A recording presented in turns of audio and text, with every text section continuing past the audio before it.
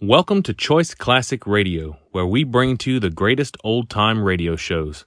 Like us on Facebook, subscribe to us on YouTube, and thank you for donating at choiceclassicradio.com.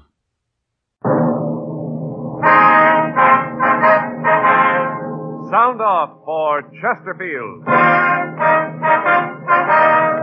Chesterfield, the only cigarette in America to give you premium quality in both regular and king size, brings you Dragnet.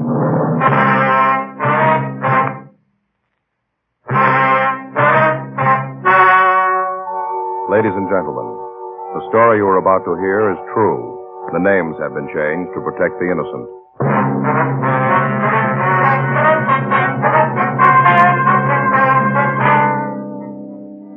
You're a detective sergeant. You're assigned to robbery detail. A series of holdups takes place in your city. The victims are managers of large markets. You've got a description of the suspect. Your job, get him. Thousands are changing to Chesterfield, both regular and king size, because only Chesterfield has premium quality in both sizes. That means king-size Chesterfield contains tobaccos of better quality and higher price than any other king-size cigarette. The same fine tobacco as in regular Chesterfield. There is absolutely no difference, except that king-size Chesterfield is larger, contains so much more of the same tobaccos. It gives more than a fifth longer smoke. Yes, more than a fifth longer smoke from king-size Chesterfield. So remember, Chesterfield is the only cigarette to give you premium quality in both regular and king size. Buy 'em either way you like 'em, regular or king size. You'll find premium quality Chesterfield much milder. Yes, Chesterfield is best for you.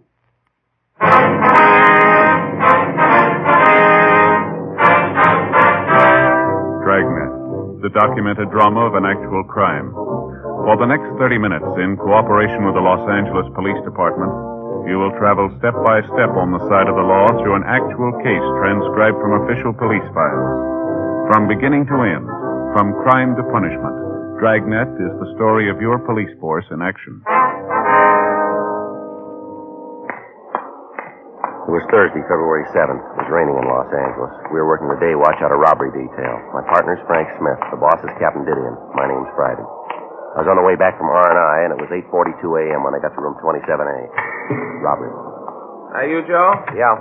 Where you been? Down to R&I. Oh, I'm sorry I'm late. No, it's no problem. Couldn't get the car started. The battery was dead. I had to call the gas station and have them get me started. Well, don't worry about it. It's okay. Anything here in the book? No. Checked him when I got in. Had a 211 out in Westwood last night. Same M.O. Might be the guy. Who's checking it? Murph and Creasy went out there this morning. Here's the stuff we got last night. R&I went through it. Doesn't look like they got anything. You seen the skipper yet? No, I saw him come in. I didn't talk to him. Came in, went to his office carrying a bottle of milk. Well, that figures. He's like a barometer, isn't he, Joe? When there's no milk on his desk, you know everything's under control. Yeah. As soon as that milk comes out, you know the ulcers are grinding. Yeah, I suppose. That must be real rough on him, though. The way the papers have been yakking about this thing. I saw Captain Jack this morning on the way in. Yeah. He said the corner pocket's leaning all over him. Well, there's got to be an answer someplace. The guy can't just keep walking into the stores and walking out again. He's got to make a mistake someplace. Yeah. What's it figure? 6 jobs so far? Yeah, 6 of them. Every one of them he's made it clean. Hot shot. I'll get it.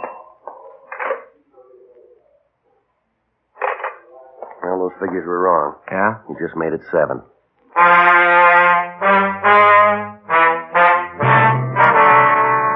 For the past 2 months, a hold-up man had been hitting markets throughout the central area. In each case, the description of the bandit was the same. His M.O. tallied with that used in other robberies. In each instance, the bandit had been waiting for the manager of the market when the store was open. At gunpoint, the suspect would force the manager to accompany him around the market. He'd push a wire food cart in front of him as they walked. He'd pick up various merchandise and place it in the basket. He'd then force the manager to open the safe, clean it out, lock the manager in a cold storage vault, and walk out of the market pushing the food cart in front of him. Special stakeouts had been arranged at the market. Extra units from Metro Division had been assigned to patrol duty, but the holdups continued. 9:22 a.m. Frank and I got to the address of the latest robbery, the county market at the corner of Olympic and Maryland. A radio car was there when we arrived. Come in. Yes, something you wanted? Police officers. It's my partner, Frank Smith. My name's Friday. Hello, I'm Arthur Scott. I'm the manager here. You got that man did this yet? No, sir, not yet. I wonder if you could tell us just what happened. Sure. You know where the other officers are, Mr. Scott? Outside someplace. They were talking to the others, getting names and addresses, something like that. You want to check them, Frank? Yes. Fine. I wonder if you'd mind telling me just what happened. Well, the man was waiting for me when I came in this morning. I don't know how he got in. He just walked up behind me and said that I shouldn't cause any trouble. About what time was this? Do you remember? Well, let's see. It must have been about 7:10, 7:15. Mm-hmm. Yeah, I came in the front door. Everything looked all right. Walked back here on my way to the office. He just came up in back of me. Yes, sir. Had this gun. He pointed at me, told me not to cause any trouble, like I said. What kind of a gun was it? Would you remember? It was just a gun. He pointed it right at me. Well, I understand that, sir. Do you remember if it was an automatic or a revolver? I guess it was a revolver, long barrel. I could see the bullets in it. I knew it was loaded. I wasn't going to mess with him. Yes, sir. Now, what happened after he walked up to you? He told me that if I went along with him, I wouldn't get hurt. And then he walked me up to the front of the store by the check stands, took one of the baskets, and started to walk along the racks. Made me walk in front of him. Real nervy. Took his time. Mm-hmm. Well, while we walked along, he'd take things out of the displays. Well, what kind of things? Well, different kind of cheeses, caviar, took some special artichoke hearts. Things cost $1.50 a jar. Expensive. Yes, sir. What did the man look like, Mr. Scott? Can you give us any kind of a description? Well, that's kind of hard. He had on this big overcoat and a brown hat pulled down, and then the black mask over his face. I couldn't get a very good look at him. Well, how old would you say he was? Oh, boy, I'd have to guess on that. Maybe 50, 55. Looked that old anyway. About all I could see was the bottom part of his face, like he was pretty old. Mm-hmm. How about the color of his eyes? Could you see them? Yeah, through the mask they were blue. Real light blue, kind of watery. About how tall would you say he was? Maybe 5'2" or 3. Short little man. Mm-hmm. How about his weight? Real little, like I said. I don't think he weighed more than 130. That'd be outside, too. Was there anything unusual about him? Anything at all that you could remember? No, not that I can remember. Anything in the way he talked? Some accent of any kind? Anything like that? No, nothing at all there. How about the coat he was wearing? What color was that? Do you remember? It was a dark brown, sort of a herringbone. Looked real old, like it'd been worn for a long time, kind of frayed around the edges of the cuffs. You know, around here like this, and the buttonholes on the coat were all torn, too. Oh, excuse me. Yes, sir, go right ahead. Scott? Yeah. How much? Yeah, and how much case? Mm-hmm. That's not too bad. Yeah, we'll order 25 cases of it, huh? We'll use it as a loss leader this weekend. Oh, well, don't bother me about it now. You do what you think. Okay. Seems like nobody can do anything but you. Give people a little responsibility, they hardly ever know how to use it. Yes, sir. Wonder if you'd go ahead with your story. Hmm? Well, right after this man picked up the food? Oh, well, at first I thought he was going to take that. And then I got thinking about the stuff in the papers. You know about the Black Mask Bandit? Yes, sir. Well, I got thinking about that, and then I knew who he was. I tried to get as much information about him as I could. Not much, anyway. About this time must have been 7:30 or so. Jack Thomas came in. He works in the vegetable department. And right away, this guy said for him to get in the back. You mean back here? No, back in the meat department. Put him right in the refrigerator. Well, what about the other employees? What happened when they came in? He'd make them get back in the refrigerator. Cold. People were pretty lucky. Being as how it's cold outside, most of them had coats on. Would have froze if they didn't have. I understand. Customers, too. They'd come in, he'd put them in the refrigerator. There was 14 people in there when he got through. A couple of kids, too. Came in with their mothers. I see. Well, then he took me back to the safe, made me open it. I thought about saying no, but it's a little safe, you know, down low. Yes, sir. Well, I knelt down to work the combination. I looked up at him, had the gun pointed right at my head. I looked right into the barrel, saw the bullets in the cylinders. I was scared, and I opened the safe. He took the money and put it in a paper bag and dropped it into the basket. And he put you in the refrigerator, too, did he? Yeah, that is, he started to. When he opened the door, the people in there were all shivering, flailing their arms around, trying to keep warm. It's a little room, not much bigger than this, and there wasn't much room to flail. Anyway, they asked him if he wouldn't let him out. He said no, but then he asked me if there was someplace else he could put him. And I told him that the only place I could think of was another storage room. We use it sometimes when we got a real big shipment of meat. Don't usually keep it under refrigeration. I see. They let you all go there, huh? Yeah, it's the darndest thing I ever saw. 14 of them. All 14 herded them just like cattle. Moved them all to the other cooler. They were all so cold they'd have done anything to get out of that one. I tell you, officer, I was scared that one of them might try to be brave about it and cause trouble. I think that guy would have killed him right on the spot. Yes, sir. Well, what did he do then? Well, he locked the door. Then, from what I could see through the cooler window, he just strolled out of the store and down the street. He was still wheeling a basket in front of him. Anything, Frank? Yeah, Joe. I checked with Wheelock from the radio car. He said they canvassed the neighborhood, came up with a man who thinks he saw the bandit drive away. Was he able to give us any kind of a description on the car? No. Said he saw this guy walking down the street pushing a basket and thought it was kind of funny. Didn't pay too much attention to it. Saw him get into a late model Ford and drive away. Couldn't give a very good description of the car. Said it was a dark color. Not sure about the year. The guy still had that mask on? No. Didn't have the mask, but the fellow didn't notice anything about his face. Can't help us much there. He's going to come down and look through the mug books. Do you have any idea how much money was taken here, sir? Well, no, I can't tell you to the penny, but I figure about $3,500. You usually keep this much money on hand, do you? No, not as a rule. I didn't get to the bank yesterday. We had an inventory sale going on. I just didn't get the chance. Did the bandit take anything you think might help us identify him? Anything from the safe that you might be able to describe? No, not a thing. Just the money. Of course, that's enough. There wasn't much in there. A wristwatch that was lost here in the store. He looked at that but threw it back into the safe. Was he wearing gloves, do you remember? Yeah, he was. Looked like pigskin, sort of a light tan. Mm-hmm. Oh, I know what you're thinking about, fingerprints. Oh, with those gloves, he wouldn't leave any. Yes, sir. Say, officer. Yeah? You talked to the other officer that was here, the one in the car? Yes, sir, I did. He was kind of in charge of the people in the icebox, took care of them. Was any of them hurt? No, sir. Some of them were pretty cold, but they were all right. Yeah, we keep that box turned way down to sub-zero. Yes, sir. I wonder if, as police officers, you'd mind talking to those folks. They're all good customers here. I'd hate to lose them to Frenchie's Fine Foods down the street. Where's that, sir? Frenchie's Market just down the street. He's going to make a big thing out of this. By noontime, it'll be all over the neighborhood. Well, I'm sure none of your customers will blame you, sir. Well, no, officer, it ain't exactly that. That Frenchie's going to make a big reputation on my back. Well, Mr. Scott, markets have been held up before. Yeah, but not with our motto. What's that? We freeze anything.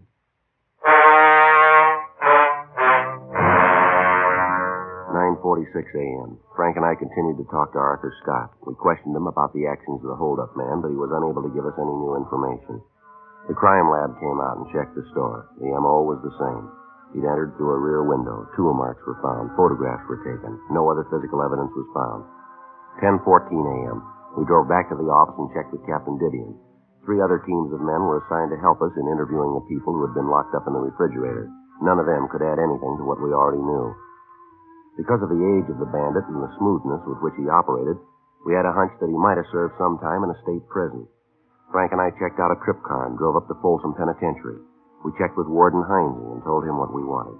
For the next 2 days, we checked the prison files. We got several possible leads, but when we got back to Los Angeles, none of them led anywhere. Tuesday, February 12th, 8:49 a.m. We checked with Captain Didion. Well, you come up with anything? No, not a thing, Skipper. We checked them all out. Nothing. How much longer do you figure it's going to take you to come up with something we can use? We're doing everything we can. We've run down every lead. They all go nowhere. Yeah, I know. I've been telling the corner pocket that all month. It doesn't prove a thing, and they aren't buying it anymore. Well, Frank and I got an idea, Skipper. It's kind of wild, but might turn it. Well, let's hear it. Why don't you take a look at the map over here? Now, the last 2 months, he's hit 7 places here. Here, through here, and up and through here. Not much of a pattern, but maybe there's enough to work on here. Mm-hmm. From the way he's worked in the past, he's going to be waiting in the stores when the manager comes in. So the problem is to find some way to check the managers after they first get to the stores. So? Well, so most of the stores open about 8 o'clock. From what we've been able to check out, the managers get in about 6:30 to 7. We make arrangements for them to call the office after they're in the stores and they've checked them through. How are you going to work the calling? Well, Frank and I figured that if we could stagger the call, so we'd get one at, say, 6:30, next one at 6:31 or 6:32, and so forth. We allow them 5 minutes leeway. If we haven't heard from them in that time, then we know something's wrong. How many men do you figure you're going to need to do this? Well, maybe 2, 3 other teams. Those and the men from Metro that we have now. It's wild, Skipper, but it's about the only thing we got left. How long will it take you to check with the store owners? Maybe 2, 3 days. We figured we'd keep it in this area right over here. It seems to be maybe where he'll hit next. Now, just a minute. Robbery, Didion. Yeah. When? You sure about the ammo? Mm-hmm. Description? Send it in, will you? Right. Better enlarge that area. What do you mean? You just hit in Sacramento.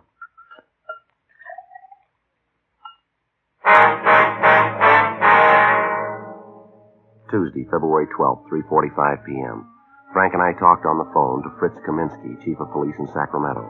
He told us that the market bandit went through the same sequence of events that had characterized his operations in Los Angeles. First, he took several food items from the display stands in the store, and then he forced the manager to open the safe. After robbing the safe, the thief locked the manager in a meat refrigeration locker and left the store. A witness in the neighborhood saw the suspect leave the store and said that he'd escaped in a late-model dark Ford sedan. He was unable to give us much of a description of the man, but he said that he was elderly, small, and that he'd been dressed in a brown overcoat and a brown hat, and he wore a black mask. There could be little doubt that it was the same man who had been hitting the markets in the Southland. Wednesday, February 13th. Frank and I checked out a trip car and we drove up to Sacramento. We talked with the victim and with the witness. Both of them were unable to find the thief's picture in the mug books. Stakeouts were arranged on the markets in the Sacramento area, and additional bulletins were gotten out on the Ford sedan.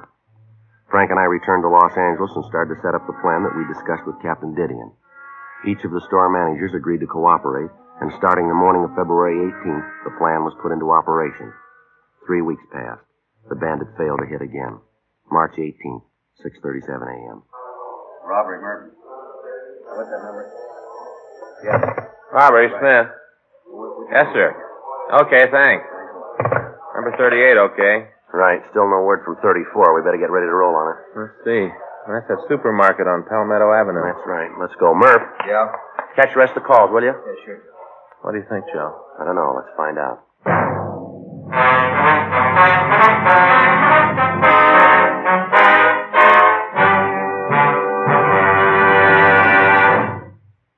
You are listening to Dragnet, the authentic story of your police force in action. The modern way to sell cigarettes is the Chesterfield way, both regular and king size. And we're the only one that does it. We tell you what Chesterfields are made of, to give you premium quality in both popular sizes. Our scientists select the best materials. They select for Chesterfield the world's best tobaccos, blend them just right, and they keep Chesterfields tasty and fresh with the best of moistening agents. Now here's something else that's completely modern about Chesterfield. People smoke Chesterfield and we tell you what happens. Scientifically, but simply. A medical specialist is making regular bi-monthly examinations of a group of people from various walks of life. 45% of this group have smoked Chesterfield for an average of over 10 years. After 8 months, the medical specialist reports that he observed no adverse effects on the nose, throat, and sinuses of the group from smoking Chesterfield. I'd say that means real mildness. And finally, we ask you to try Chesterfield and prove what we say. Chesterfield is best for you. They're much milder, to give you all the pleasure that the modern cigarette can give.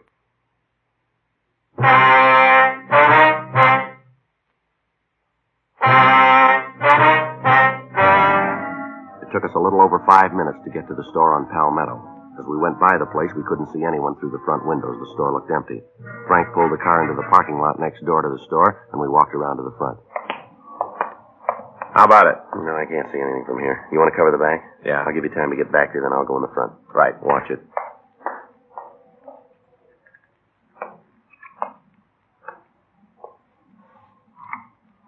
I tell you, I don't know the combination. I don't want any trouble. I'm trying to be nice. I don't want to hurt you. Open the safe and everything will be all right. You read the papers. You know about me. Now do what I say. Nothing will All right, mister. Let's hold it right there. Police officers, put that gun down. Drop it. Watch it, Joe. He's coming at you. Get out of my way. All right, come here. You okay, Joe? Yeah, I got him, Frank. Want to shake him down? Right. Here. You got him? You got the gun? Yeah, we got him. I was sure scared there for a minute. I tried to think about how I was going to stall him long enough for you to get here. He's clean, Joe. All right, come on, mister. On your feet. Come on. What's your name? Clark. Leonard Clark. All right, let's go. You want me to go along with you? Yeah, we want you to make a crime report. Fine, I'll do anything to help try to rob me. Lousy deal. Might have known something was wrong the way that guy played it. Should have known. Yeah, sure. You figure me for the guy you're looking for, this black mask bandit the paper's been yakking about? That's the way we figure it. Too bad, fellas. You can't make me for it. Is that right? Yeah, you're looking for somebody else. You got the wrong man. How old are you, Clark? 52. Ever serve any big time? Sure, what's that prove? Well, the way you look, the way you work this one, even the mask, we made you for it. Only one thing. What's that? You gotta prove it.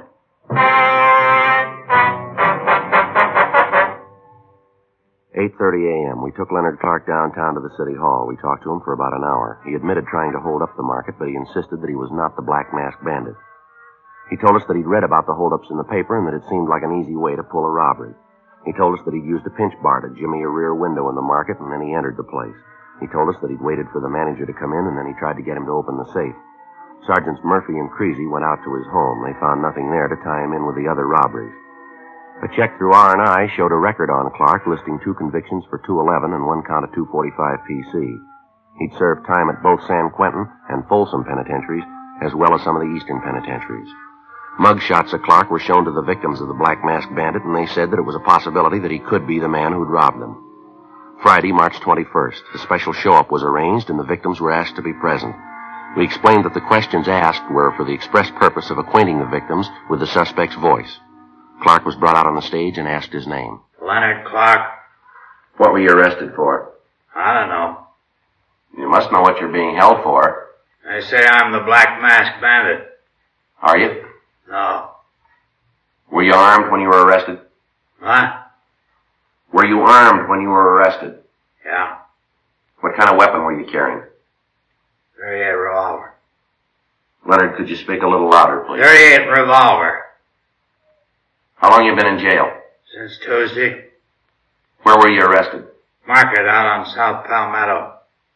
It's a long street. Where on South Palmetto? 1721 South Palmetto. What were you doing there? Was arrested for trying to hold up the place. You ever done any big time? Huh? I say, you ever done any big time? Yeah. Where? At Q, Folsom. What'd you do the time for, Leonard? Which time? Well, let's take them in order. How about Quentin? 5 to life for robbery. How about Folsom? Same thing. You owe any time now? Yeah, I'm on parole. Joe, Yeah. ask him to turn around, will you? The victims can't see him too good. All right. Leonard, take a quarter turn to your left. No, Leonard, to your left. All right. Now another quarter turn. Another quarter turn. Now another quarter turn. No, same way. Another quarter turn. Now face the front, Leonard. Where do you live? Out in Hollywood. Where? Corner of DeLongpre and Monroe, apartment house. It's a good-sized corner. Which apartment? Ashley Arms, apartment 604. What do you do for a living? I'm a carpenter. A what? Carpenter, I said. You work steady? Yeah. Who do you work for? I'm a carpenter for a contractor named Gagely. Now look straight, will you, Leonard? Straight ahead. Yeah. You remember where you were on February 7th? That was a Thursday. No. You got no idea at all? Not at all. You own a car. Yeah. What make is it? It's a Ford. Speak up, will you, Leonard? We can't hear you. A Ford. What color is it? Dark blue. What year? 1950. All right, Leonard. Now would you step over to the side of the stage? No, the other way. Side of the stage. How's it look, Frank? Nothing yet. Manager at the county market seems to think it's him. The others aren't sure. Yeah. Well, maybe when we get the coat and mask on, it'll help. Those clothes, Leonard, are they yours? Yeah, they're mine. How about that mask? That belong to you, too? Yeah. Would you put the mask on? Well, just put it on. That's it. Now put the hat on. That the way you usually wear it? That's right. All right. Take a quarter turn to your left. No, Leonard, your left. That's it. Now again. And again. Once more. All right, now face forward. Now all the way around. Come on, Leonard. Straight forward. That's it. No. Now repeat these words. Just be quiet and you won't get hurt. Just be quiet. You won't get hurt. Now say, open the safe and don't cause any trouble. Open the safe. Don't cause any A trouble. little louder, Leonard. Open the safe and don't cause any trouble. All right, Leonard, you can take the mask off. How many times have you been arrested? I don't know. About how many times would you say? Maybe 15, something like that. What'd you fall for? Suspicion. Suspicion of what? A lot of things. They didn't nail me for 'em. How old are you now, Leonard? 52. How old were you when you were arrested the first time? 16. You've had quite a life, haven't you? Yeah, I fell among evil companions. All right, Leonard, that's all. How about it, Mr. Scott? I can't be sure, Sergeant, but I think that's the man. Can I see a minute, Joe? Mm-hmm. Scott just gave a tentative identification. Yeah, well, he's the only one. What do you mean? The others say we got the wrong man.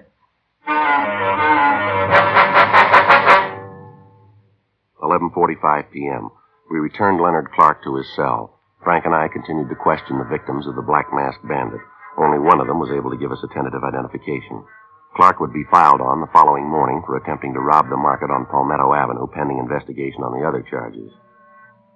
The working detective has come to know that many times at a show-up, identifying witnesses sometimes become confused, sometimes fail to speak up for one reason or another, sometimes due to fear, the idea of incriminating a man, thus making the officer's task of bringing a suspect to justice all the more difficult. In spite of the lack of identifying witnesses, Frank and I felt reasonably sure that we had the Black Masked Bandit in custody. The following morning, March 22nd, we checked into the office to fill out the follow-up forms. You know, Joe, I just can't figure it. He's got to be it. He's got the motive, the opportunity, everything. Yeah, M.O. matches. We got him on one count anyway. What happens now? Well, I guess we just wait. If there aren't any more holdups, we know we got the right guy. It's about the only way you can do it. Any way you slice it, Clark's finished. The court gets through with him this time, they'll nail him for life. Yeah, I suppose so. He sure looks like the guy to me, though. I tell you, Joe, he's got to be it. Everything fits with him, all the way down the line. That's what I figured, too. Friday, Smith? Yeah, Skipper. Call from Hollywood Division. Just had one at 3rd and Selma. Yeah, what about it? Black Masked Bandit? We haven't got him.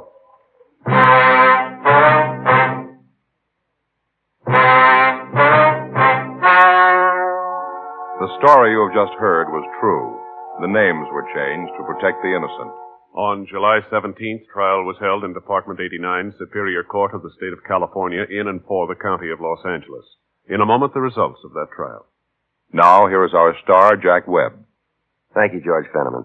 Friends, all of us who sell Chesterfields want to thank you for making 1952 such a wonderful year, both for Dragnet and for Chesterfield. Remember, Chesterfield makes it possible for us to bring you Dragnet, and in return, we hope you'll try our cigarette, because Chesterfield is best for you. Premium quality Chesterfield. Either way you like them, regular or king size. They're much milder.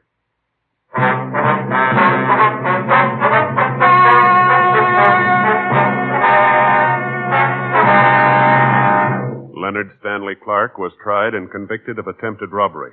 Because of his previous criminal record, he was sentenced to life imprisonment without possibility of parole. He is now serving his term in the state penitentiary, Folsom, California. Next week, The Big Mask, Part 2. Ladies and gentlemen, as an investment, bonds are better than ever.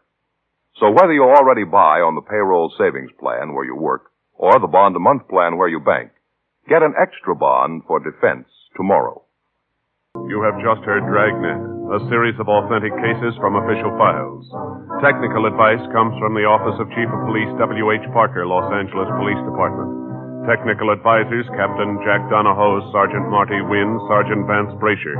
Heard tonight were Ben Alexander, Whit Connor, Harry Bartell. Script by John Robinson. Music by Walter Schumann. Hal Gibney speaking. Sound off for Chesterfield. Either way you like 'em, regular or king size, you'll find premium quality Chesterfields much milder. Chesterfield has brought you Dragnet, transcribed from Los Angeles.